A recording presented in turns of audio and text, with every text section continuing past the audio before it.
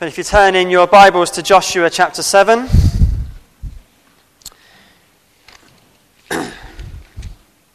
in the church Bible that's page 249, and in the large print page 338.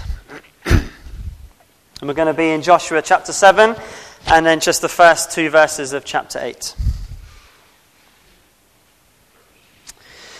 Before we delve into the passage, I want us to think about something for a moment. And that is fear. What is it that you are scared of?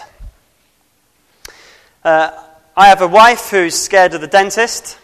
I had a nan who was so petrified of thunder or lightning she would make my mum hide under the stairs until the storm was over. I'm not particularly keen of heights myself. All these fears are quite irrational, aren't they? And there's a new fear that's in the last number of years been named, and a number of people have it. It's called nomophobia. And it's actually a fear of having no mobile phone signal. And loads of people apparently suffer from nomophobia. They're scared when there's no signal. And it's irrational, isn't it? You wonder how the human race has survived for so many thousands of years with no mobile phones at all, let alone a signal.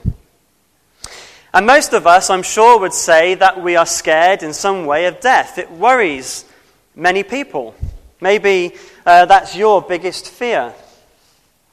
But as Christians, nowhere in the Bible is death, or any of the other things, nowhere are we told it's something we should be worried about. Especially when we think of death. As Christians, in the New Testament especially, we read that to live is Christ and to die is gain. That we're absent from the body and we're present with the Lord. To die, for the Christian, is a good thing, isn't it?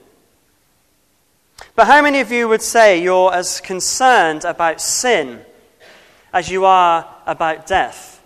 Because again, if we read the Bible and we look at what is the biggest problem that we face, the Bible tells us we need to be far more concerned about sin than we are to be about death as Christians.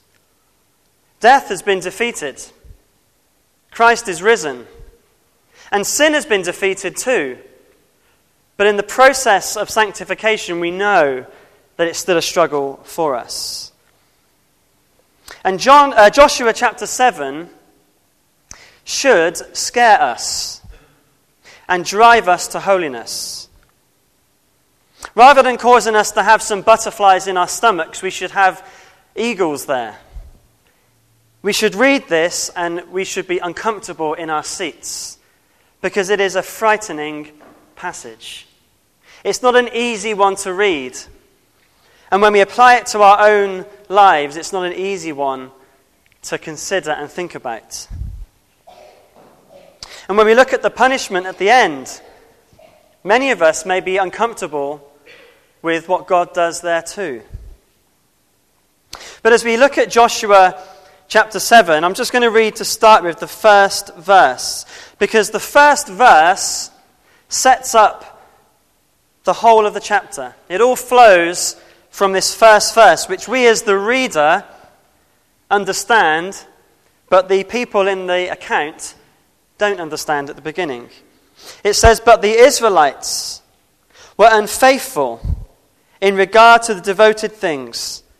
Achan, son of Carmi, the son of Zimri, the son of Zerah of the tribe of Judah, took some of them.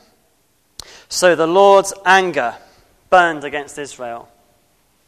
Last week we looked at the marvelous and miraculous accounts of Jericho being defeated and the walls coming down. And it says at the end of chapter 6 that the Lord was with Joshua and his fame spread through all the land. And as we read the account of Joshua and we get to this point, we're thinking, this is great. Look at what God's doing through his people. Look at how they're having victory. God's doing what he said. And then we get to chapter 7, verse 1, and it starts with that ominous word, but. But the Israelites were unfaithful. What could possibly go wrong? Sin. In Joshua chapter 6 and verses 17 to 19, we were told how the Israelites were to take the devoted things and take them into the treasury of the Lord. Let me read you those verses in Joshua chapter 6, verses 17 to 19. It says, "The city and all that is in it are to be devoted to the Lord. Only Rahab the prostitute and all who are with her in a house shall be spared, because she hid the spies we sent. But keep away from the devoted things, so that you will not bring about your own destruction by taking any of them. Otherwise you will make the camp of Israel liable to destruction and bring trouble on it. All this silver and gold and the articles of bronze and iron are sacred to the Lord and must go into his treasury." There was the command. Those things had to be spared and be taken into the treasury of the Lord. But the Israelites were unfaithful in regard to the devoted things. They didn't obey, or rather here, Achan, son of Carmi, took them. And this chapter is the fallout from Achan's sin. We see God keeping his word here. This is the fallout from sin. So let's read chapter 7. I'll read the whole of the chapter. It says, "But the Israelites were unfaithful in regard to the devoted things. Achan, son of Carmi, the son of Zimri, the son of Zerah, of the tribe of Judah, took some of them. So the Lord's anger burned against Israel. Now Joshua sent men from Jericho to Ai, which is near Beth-aven to the east of Bethel, and told them, 'Go up and spy out the region.' So the men went up and spied out Ai. When they returned to Joshua, they said, 'Not all the army will have to go up against Ai. Send 2,000 or 3,000 men and take it, and do not weary the whole army, for only a few people live there.' So about 3,000 went up, but they were routed by the men of Ai, who killed about 36 of them. They chased the Israelites from the city gate as far as the stone quarries and struck them down on the slopes. At this, the hearts of the people melted in fear and became like water. Then Joshua tore his clothes and fell face down to the ground before the ark of the Lord, remaining there till evening. The elders of Israel did the same and sprinkled dust on their heads. And Joshua said, 'Alas, sovereign Lord, why did you ever bring this people across the Jordan to deliver us into the hands of the Amorites to destroy us? If only we had been content to stay on the other side of the Jordan. Pardon your servant, Lord. What can I say? Neither Israel has been routed by its enemies. The Canaanites and the other people of the country will hear about this, and they will surround us and wipe out our name from the earth. What then will you do for your own great name?' The Lord said to Joshua, 'Stand up. What are you doing down on your face? Israel has sinned. They have violated my covenant which I commanded them to keep. They have taken some of the devoted things they have stolen. They have lied. They have put them with their own possessions. This is why the Israelites cannot stand against their enemies. They turn their backs and run, because they have been made liable to destruction. I will not be with you any more, unless you destroy whatever among you is devoted to destruction. Go, consecrate the people. Tell them, consecrate yourselves in preparation for tomorrow, for this is what the Lord, the God of Israel, says. There are devoted things among you, Israel. You cannot stand against your enemies until you remove them. In the morning, present yourselves tribe by tribe. The tribe the Lord chooses shall come forward, clan by clan. The clan the Lord chooses shall come forward, family by family. And the family the Lord chooses shall come forward, man by man. Whoever is caught with a devoted thing shall be destroyed by fire, along with all that belongs to him. He has violated the covenant of the Lord and has done an outrageous thing in Israel. Early the next morning, Joshua had Israel come forward by tribes, and Judah was chosen. The clans of Judah came forward, and the Zerahites were chosen. He had the clan of the Zerahites come forward by families, and Zimri was chosen. Joshua had his family come forward, man by man, and Achan, son of Carmi, the son of Zimri, the son of Zerah, of the tribe of Judah, was chosen. Then Joshua said to Achan, "My son, give glory to the Lord, the God of Israel, and honor him. Tell me what you have done. Do not hide it from me." Achan replied, "It is true. I have sinned against the Lord, the God of Israel. This is what I have done. When I saw in the plunder a beautiful robe from Babylonia, 200 shekels of silver and a bar of gold weighing 50 shekels, I coveted them and took them. They are hidden in the ground inside my tent with the silver underneath."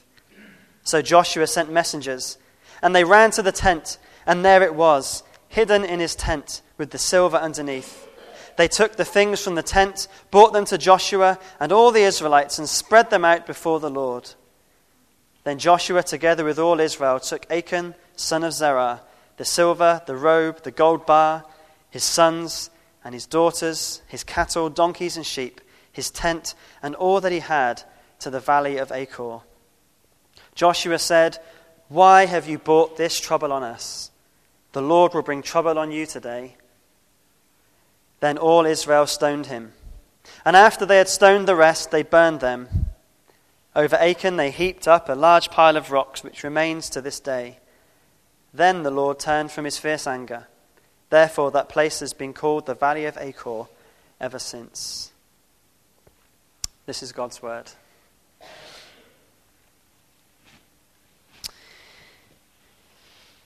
It's quite a frightening passage, isn't it, when we read it?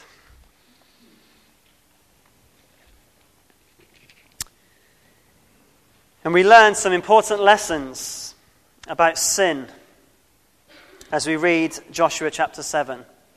Some lessons that we all need to really realize for ourselves tonight. And the first lesson we learn is that we need to get real about the impact of sin. Get real about the impact of sin.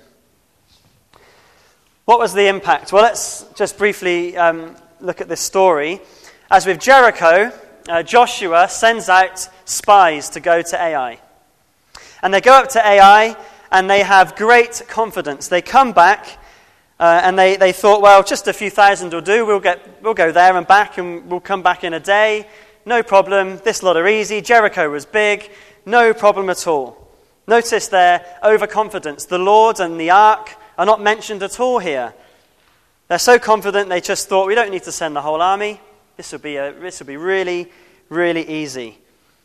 Sounds to me like some kind of overconfident Premier League club about to face some minnows in the non-league in the FA Cup.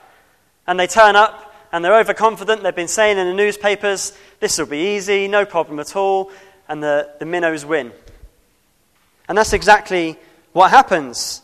The shock of all shocks occurs. And it is a shock. When you look at Jericho, this big city with the walls that seemed impenetrable, these people of Ai really looked easy. It was a shock, a big shock. If they had newspapers, the next day would have been full of this news of the shock that Israel, who had just defeated Jericho, lose to Ai. And they didn't just lose, it says they got routed. And it says 36 men were killed, and the rest of them were chased away. And at the end of verse 4, it tells us, at the end of verse 5, it says, at this, the hearts of the people melted in fear and became like water. That's the description that was usually used here of the Canaanites, wasn't it? The Canaanites were in fear of God. When they went to spy out Jericho, it was the Canaanites that were petrified. They were melting, their hearts were melting in fear. And here, that description is used of God's people about a little place called Ai. It was a huge shock. A huge shock. And then Joshua and the elders, well, they do the right thing here. They seek the Lord. And do so for an apparent long time. They sought the Lord till it was evening.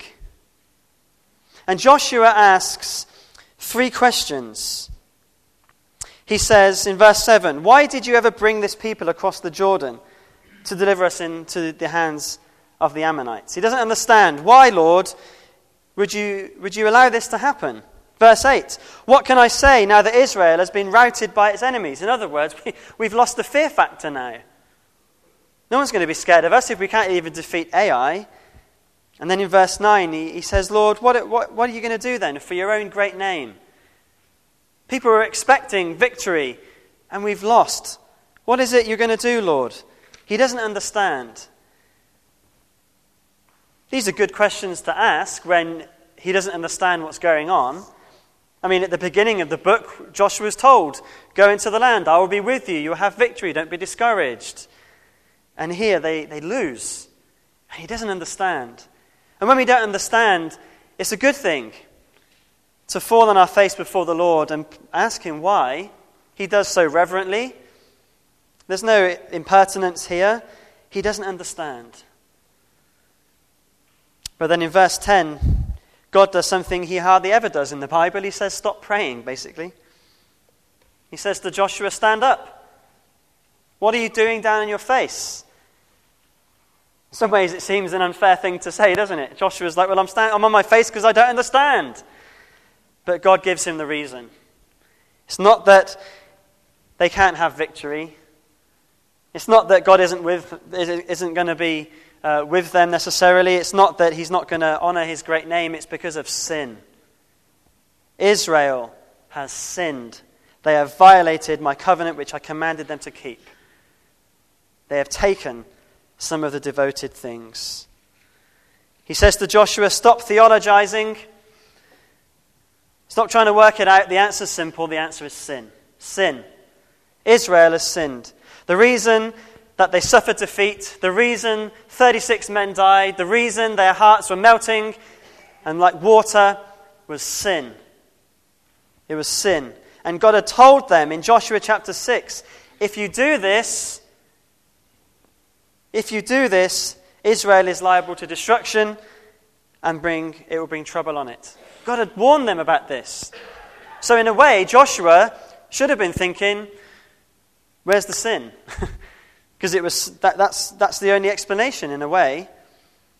But God reveals it to him. It's sin.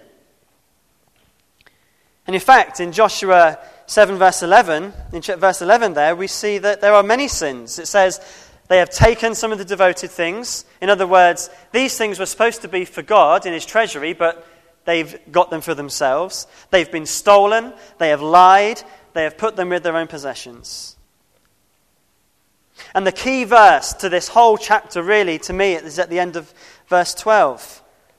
I will not be with you anymore unless you destroy whatever among you is devoted to destruction. I will not be with you anymore. Serious, isn't it? Remember, this is God's people here. This isn't a heathen nation. This is God's people, and he's saying, I will not be with you anymore.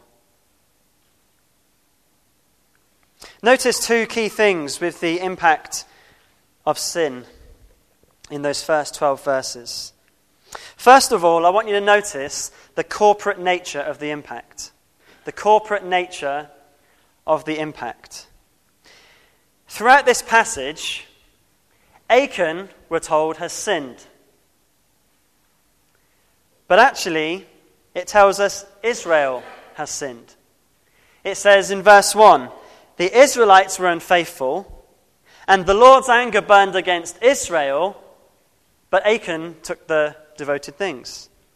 But in verse 1, Israel were unfaithful, the Lord's anger burned against Israel. Notice in verse 11, Israel has sinned, they have violated my covenant, they have stolen, they have lied, they have put it with their own possessions. Notice in verse 12, this is why the Israelites cannot stand against their enemy. They turn their backs and run. They have been made liable to destruction. All through this passage, Israel has sinned, but Achan took the devoted things. Now, in our Western culture, we are very individualistic people. But this actually, in what the Bible says here, is a very biblical concept, not just because it's in the Bible, but it's all through the Bible. When we look at the church, how is it described? Paul describes it as a body. Not with individual parts that are on their own somewhere, but an interconnected part. So my arm is connected to my body. When my arm is injured, it's my body that is impacted, isn't it? If you think about the flow of blood through the body, when we have a serious cut, the blood goes to that cut to try and heal, doesn't it? Our heart is impacted. If we lose too much blood, our heart stops. It's all interconnected. You know, we love the part in 1 Corinthians where it says, when one member suffers, all suffers. And when one rejoices, all rejoice. And that's wonderfully true. But here, don't we see, if one sins, all sin. Your sin and my sin affects all of us. Nobody but God knew what Achan had done.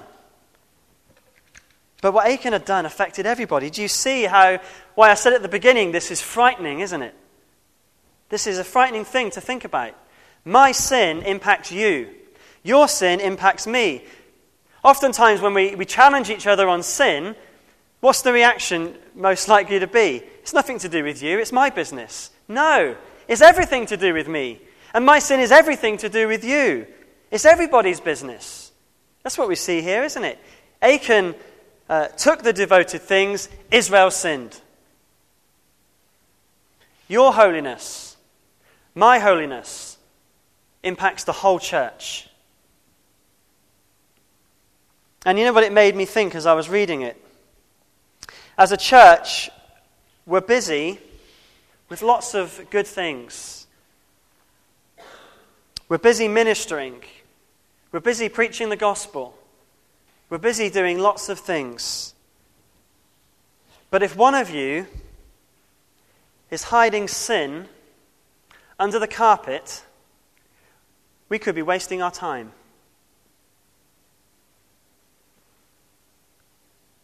Because sin needs to be dealt with. That's what this passage tells me.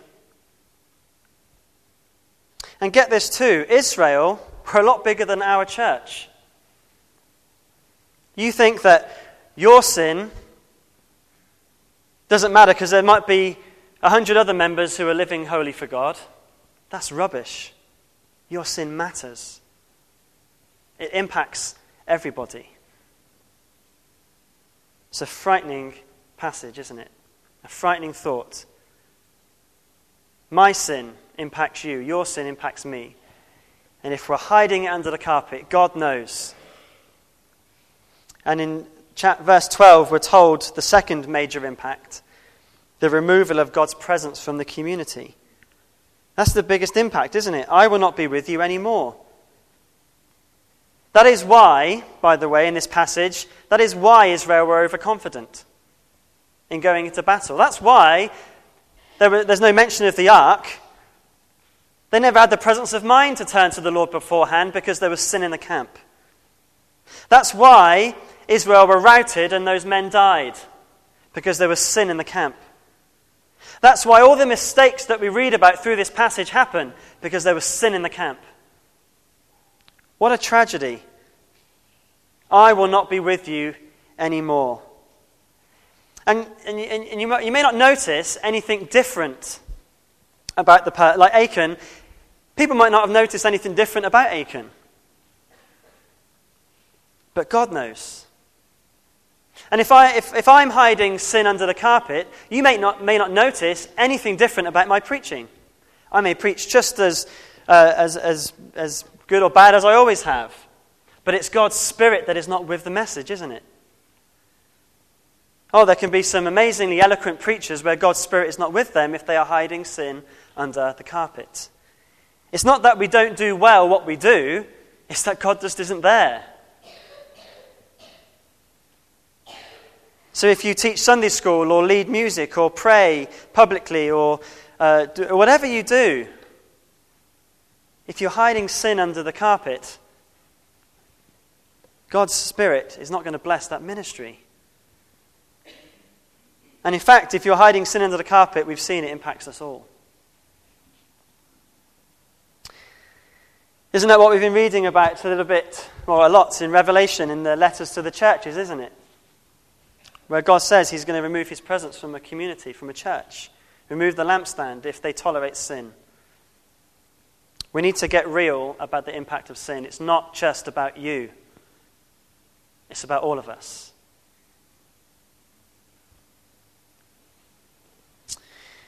And so, how do we deal with it? Well, we need to get serious about the removal of sin. The Israelites had to deal with their sin. And there are at least 3 ways here that we see sin being dealt with. There's the discipline of the sinner, there's the confession of the sin, and then there's the removal of the sin. So let's look at the discipline of the sinner. When we come to verse 12, there is hope in this verse. It's wonderful when we look at it closely. It doesn't end with, I won't be with you anymore, full stop. It ends with, I will not be with you anymore unless. Unless. That's a really good word, isn't it? Unless. I love that word. That means there is hope. Unless you destroy what is among you that is devoted to destruction. God will not bless a church that tolerates sin. It has to be removed from our midst. And the whole process that Joshua has to go through to root out the sin and the sinner shows that it needs to be dealt with. We can't just let it go.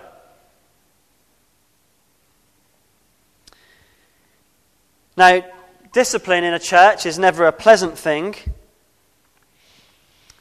but it's something we must do. And again, we've looked at that in Revelation, haven't we? Church discipline is important. It's never pleasant, but we can't tolerate sin. And we've seen the reasons why in the beginning of the chapter here. That's not to say, by the way, that we must be the perfect church, that no one can ever sin. But it does mean that we should challenge each other on sin. And not turn around and say it's none of your business. It does mean that if we see sin, we need to gently and lovingly challenge sin. And not just ignore it. And it does mean that if someone refuses to repent, that's when we need to exercise that discipline in the church. And this is why it's important. God will not be with us if we tolerate sin. And verse 12 says that they are to destroy what's devoted to destruction. Here it's not talking just about the devoted things. If you looked in Joshua chapter 6, you might be quite confused, because chapter 6 says those devoted things are to go to the treasury. So God doesn't say take them from Achan's tent and take them back to the treasury. He says to destroy them. But it's more than just the things, it's the people. Achan was devoted to destruction. And when I say devoted, we'll see that he had plenty of time to confess his sin, but didn't. He was totally committed to his sin. And when a person in a church is devoted to destruction, because sin leads to destruction, doesn't it? We see that. When someone is devoted to that, they are unrepentant, in other words, that's when we remove them from membership, isn't it?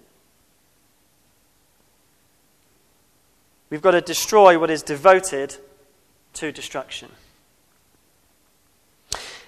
And we see here, though, you see, church discipline as well isn't just about getting rid of people. Actually, it's designed to try and win people back. It's to win people back. And we see here that this happens here. Achan has ample opportunity to confess his sin as they go through this process. And we see that's the second part of getting serious about sin. We've seen we have to discipline the sinner, but the second part is confession of the sin. Verse 13, God says about consecration. We've looked at that before, haven't we? They are to consecrate themselves because they're going to be in the presence of the Lord. And then God goes through this process. And you may be asking the question, why didn't God just tell Joshua in the evening, oh, it was Achan, go sort him out? I have to believe here that it's to give Achan time to confess. I mean, why else would God go through this elaborate process of getting together in the morning, having consecrated themselves, and going from tribe to clan to family to man? Achan had multiple opportunities to confess his sin. The first opportunity actually is in verse 13. He says, tell them, consecrate yourselves in the preparation for tomorrow, for this is what the Lord God of Israel says. There are devoted things among you, Israel. You cannot stand against your enemies until you remove them. In the morning, present yourselves tribe by tribe. The tribe the Lord chooses shall come forward, clan by clan. The clan the Lord chooses shall come forward, family by family. And the family the Lord chooses shall come forward, man by man. And Joshua told Israel, he told them what he was going to do here. He told them, so Achan had opportunity in the evening to confess his sin. He didn't do it. Perhaps he thought, I've hidden it well. No one's ever going to find it under my carpet. Perhaps he thought, there's just no way anyone can find out. There's thousands of people here. No one could possibly know it was me. There's any number of thousands of people that could have hidden this I'll never get caught. Or perhaps he was worried about it, but thought about the impacts of confession. 36 men had just died. It was still raw. There were 36 widows with children. Would you want to confess if you had to face them? The embarrassment of the defeat was raw. No one's going to be impressed that it was your fault. He maybe made lots of other excuses. But the Bible tells us to confess sin, and in fact in James we're told to confess our sins to one another. But we can make all sorts of excuses for not confessing sin. Because we know that the consequences for confession can be quite serious, can't they? When we've got to go to somebody and confess to them, I have sinned against you, that's not an easy thing to do. We must recognize that.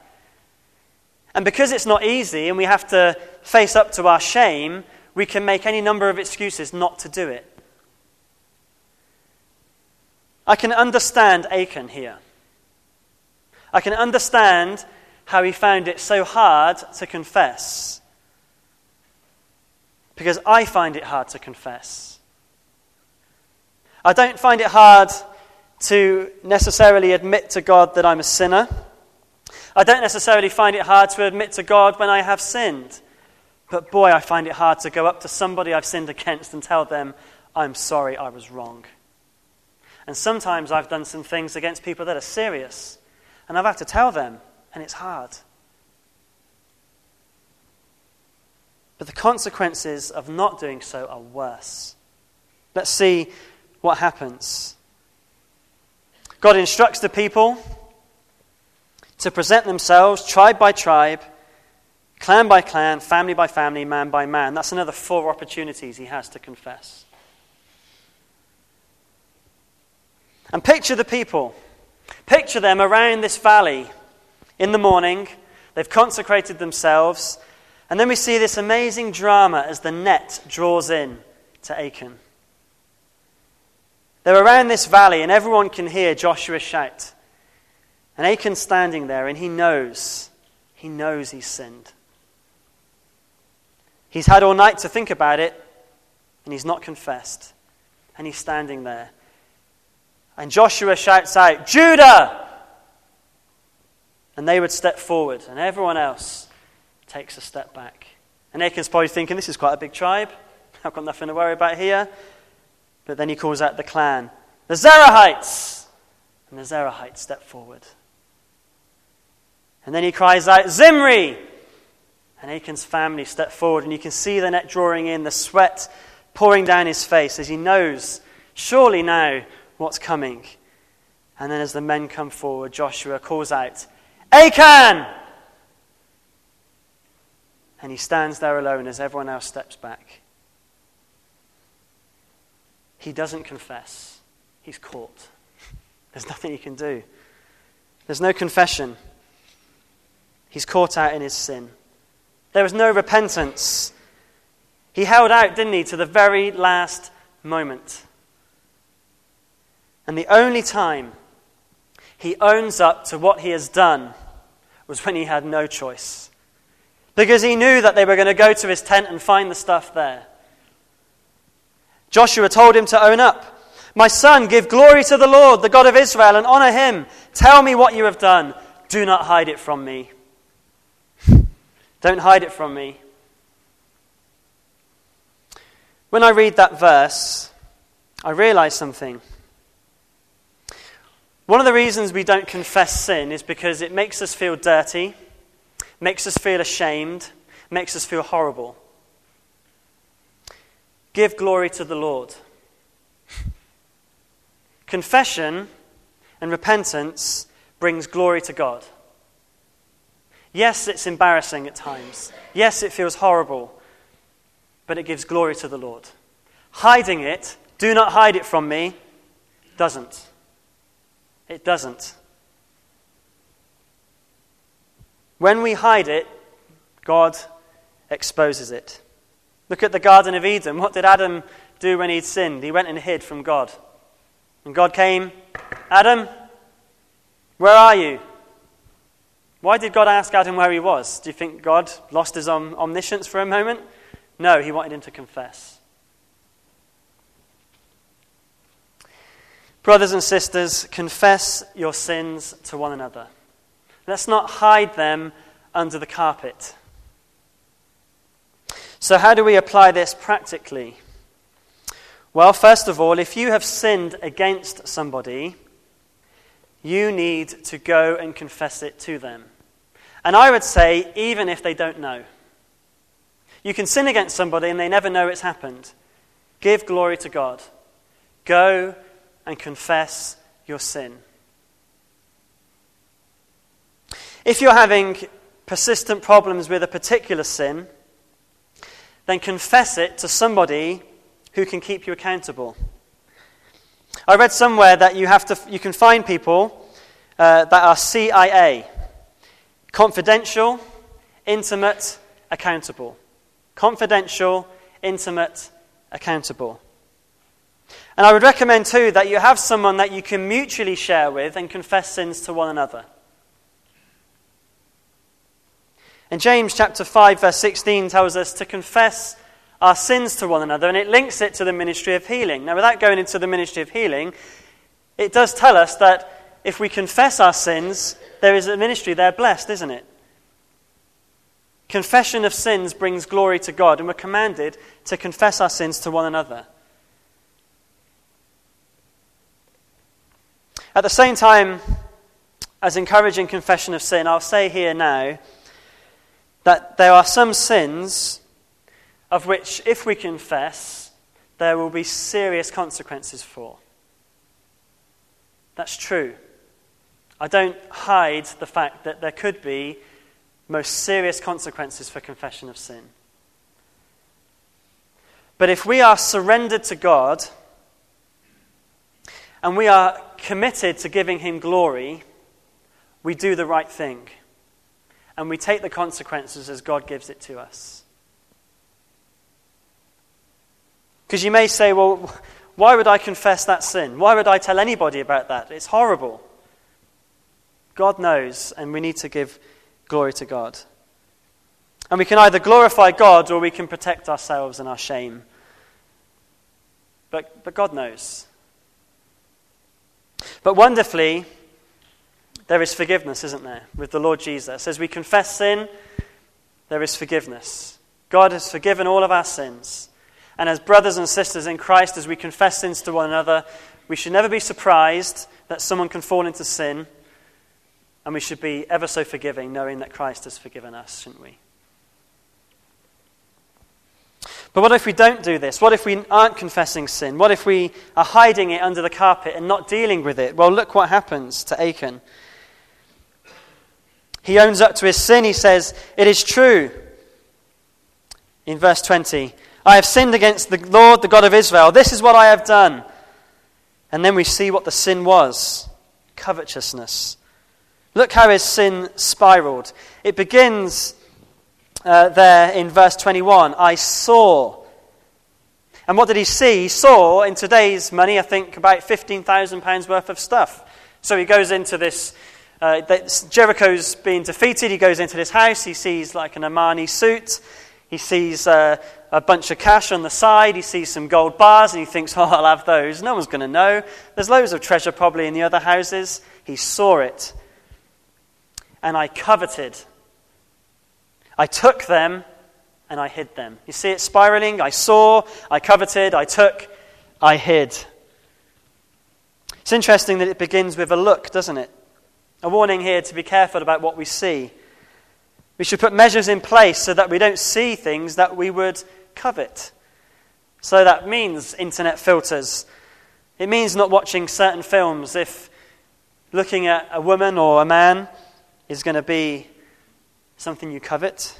It means not spending lots of time trawling through eBay and Amazon and Argos catalogs and all those things that make you covet. I think Megan calls Argos catalog covet books, which is a good name actually. Because we see and we covet, don't we? We see and we covet. That's not to say we can't buy nice things or have nice things, but those things shouldn't be our idols. Jesus warns us about covetousness in Luke chapter 12 and verse 15. I'll read you from the Authorized Version. It says, "And he said to them, Take heed and beware of covetousness, for a man's life consisteth not in the abundance of the things which he possesses." And in verse 23, in chapter 7, when they'd got the things from his tent, it said they spread them out before the Lord. They gave them back to God. They said, God, we've sinned. Because Israel had sinned, they'd been coveted. They spread them out before the Lord. They gave them to God for him to do what he wills with. And God wants them destroyed. And this is what happens. We see here that third point about getting serious about sin. We've seen that we need to discipline the sinner. And we see here we need to remove the sin. Remove the sin. And we look on in horror, don't we, at those verses in 24 and 25.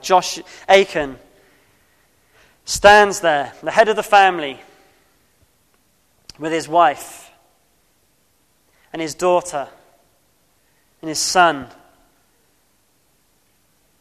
and his animals and his possessions. And Joshua says to him, "Why have you brought this trouble on us?" And when he says this trouble, maybe he's looking at the faces of those 36 widows who have just lost their husbands.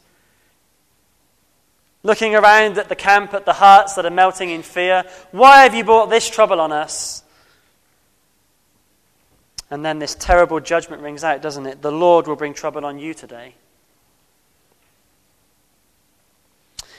And then it says how Achan and his family, it says, all Israel stoned him. And after they had stoned the rest, they burned them. We look at these verses, don't we, and we recoil in horror. Perhaps when you face people who are against God or Christian things, they'll bring you to these kind of verses and say, well, see what your God is like. Well, first of all, I would say, don't try and explain them away. They are there, they happened. And don't apologize for God. Instead, realize the sinfulness of sin and the holiness of God. Our God is a holy God, perfect in every conceivable way. We've seen that in... I love how this book of Joshua fits so well with what we're looking at in the mornings. We've seen in Revelation 4 and 5, haven't we, the holiness of God. When we looked at chapter 4, we saw how God was holy and inapproachable, but except for in chapter 5, the lamb that was slain. But God is completely holy. And this is God judging sin. And this, in fact, is what we all deserve. Every breath we take, every meal we have, every day we live is a mercy from God. Anything more than hell is grace, is it not? That's what we deserve. And he is still holy. And he still judges. And if you look at this and think this is awful, Tim's going to take us through the rest of Revelation, you'll see the wrath of God. Don't let people deceive you into thinking that this is the God of the Old Testament and he's something completely different in the New. That's rubbish. God is always holy. And he's the same yesterday, today, and forever. Rather than question the justice of God, we should realize the sinfulness of sin and recoil. Secondly, when we question this, point people to Jesus. Point people to the Son of God who has died for sin. He took this punishment upon himself so we can be free. And thirdly, look at this passage and realize the importance of removing sin with radical discipleship. We're not going to be destroyed like Achan if we're believers in the Lord Jesus, but we suffer the consequences of sin and we suffer the removal of God's presence and blessing from our ministry. But very briefly, as we look at the beginning of chapter 8, look at the blessing of removal of sin. When Achan was dealt with, at the end of chapter 7 it says, the Lord turned from his fierce anger. Therefore, It says that place has been called the Valley of Achor ever since. So God turns from his anger. And in chapter 8, then the Lord said to Joshua, don't be afraid, do not be discouraged. Take the whole army with you and go up and attack Ai. For I have delivered it into your hands, the king of Ai and his people, his city and his land. You shall do to Ai and its king as you did to Jericho and its king, except that you may carry off their plunder and livestock for yourselves. Set an ambush behind the city. And we'll look at that chapter next week. But notice the irony here. Achan had been so keen to get hold of all the treasure, but what does God say here? You can have all the treasure of Ai. It's all yours. Go for it. If only he had waited. What a lesson for us, isn't it, if we wait on the Lord. But notice the difference here from chapter 7. He told Joshua not to be discouraged. God is in this chapter, isn't he, at the beginning, saying, don't be discouraged or afraid. God's presence was with them. In chapter 7, it starts with Achan stealing. In chapter 8, we see God speaking. And in chapter 8, we'll see next week that God gives victory to his people when sin is dealt with. When God is with us, sin can be dealt with and defeated. We can achieve amazing things for his kingdom. But let's confess our sin and deal with it. So as we close, I just want to have just a moment of silence. I know I apologize, I've gone over time. I've got a bit too excited. But we need to deal with this, don't we? We need to deal with sin. And so just let's have a couple of minutes of silence. Let's come before the Lord. Let's confess our sin to God. After we've confessed our sin to God, we're going to have someone read Psalm 51.